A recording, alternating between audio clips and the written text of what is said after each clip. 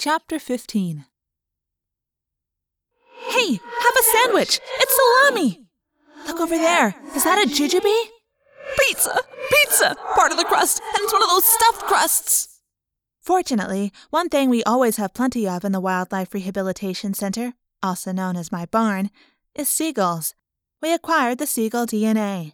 Then the four of us, with Tobias watching from the high rafters, morphed into the new bodies. I have been a bird before, an osprey to be exact, one of the types of hawk. But gulls are different in some ways. For one thing, they are scavengers, not predators. So, as we took wing and flew in a rush of white from the open hayloft, I noticed different things, felt different things. My seagull mind was not searching for mice or scurrying animals. It was much more open-minded. My seagull intelligence looked for anything that could even possibly be food.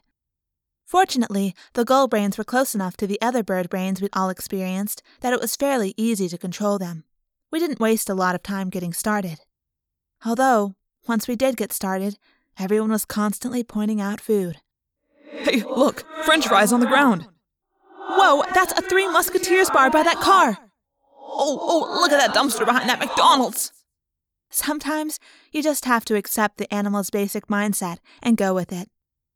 There's the beach, Jake said as we flapped and soared and flapped some more. It's easier being an osprey in some ways, much less flapping. Once we were out over the water, we could at least stop scanning for food. Mostly. Hey, is that a bag of potato chips floating down there?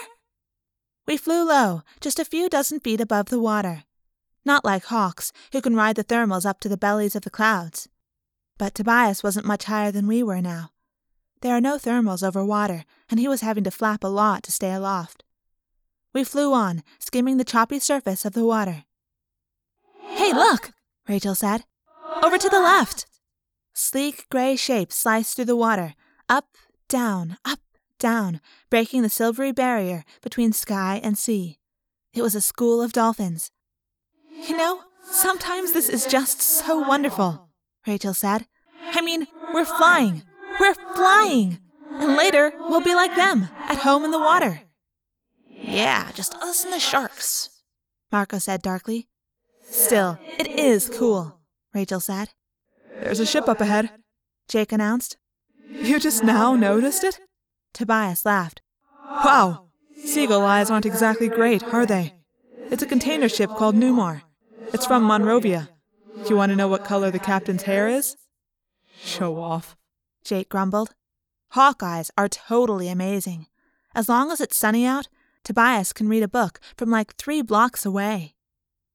It was hard, flying to catch up to the ship.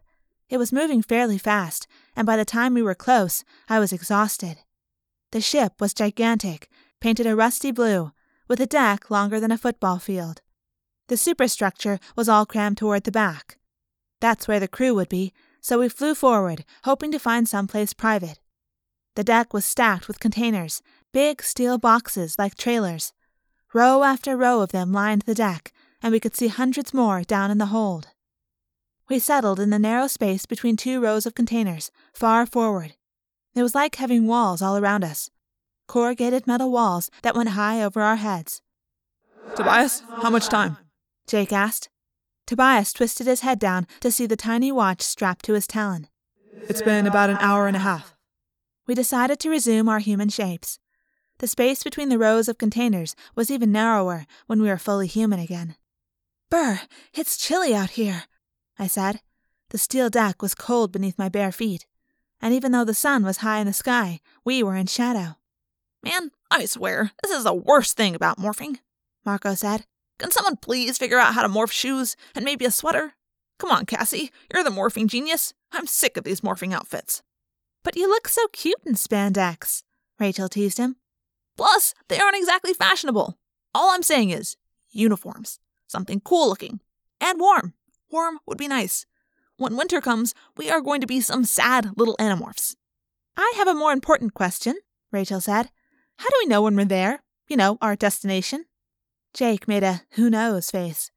I figure this ship is going 20 miles per hour? Figure an hour and that puts us 20 miles out, right? Rachel pointed a finger at her forehead and said, Jake's a total mathematical genius. 1 hour at 20 miles per hour. Right away, he figures out that's 20 miles. Jake laughed. That's about all the math I can do. Actually, we're moving about 18 miles per hour, Tobias said. We all just stared at him. I fly along the road sometimes and watch the car speedometers, so I have a pretty good idea how fast I'm flying. When we were flying alongside the ship, I clocked it.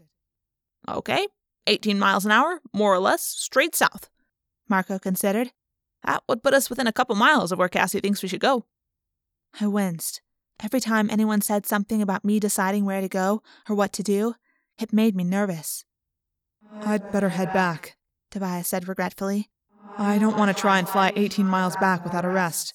And if I stay on the ship, I'll end up in Singapore. Singapore? Rachel asked. Yeah, I read the captain's log as we were flying alongside. That's where they're heading. Tobias flew off, leaving us the little watch. It was extremely dull waiting for an hour, with nothing to do but try and guess what was in the big containers all around us. On the other hand, we knew what we had to do next would definitely not be boring. So basically, we were happy to just be bored for a while, huddling together to stay warm in the whipping ocean breeze. After a long time, Jake checked the watch. It's been an hour. Cassie, what do you think? I don't know, I admitted. I guess I was hoping that when I was back in Dolphin Morph, I would be able to make sense of more of the details the whale communicated to me.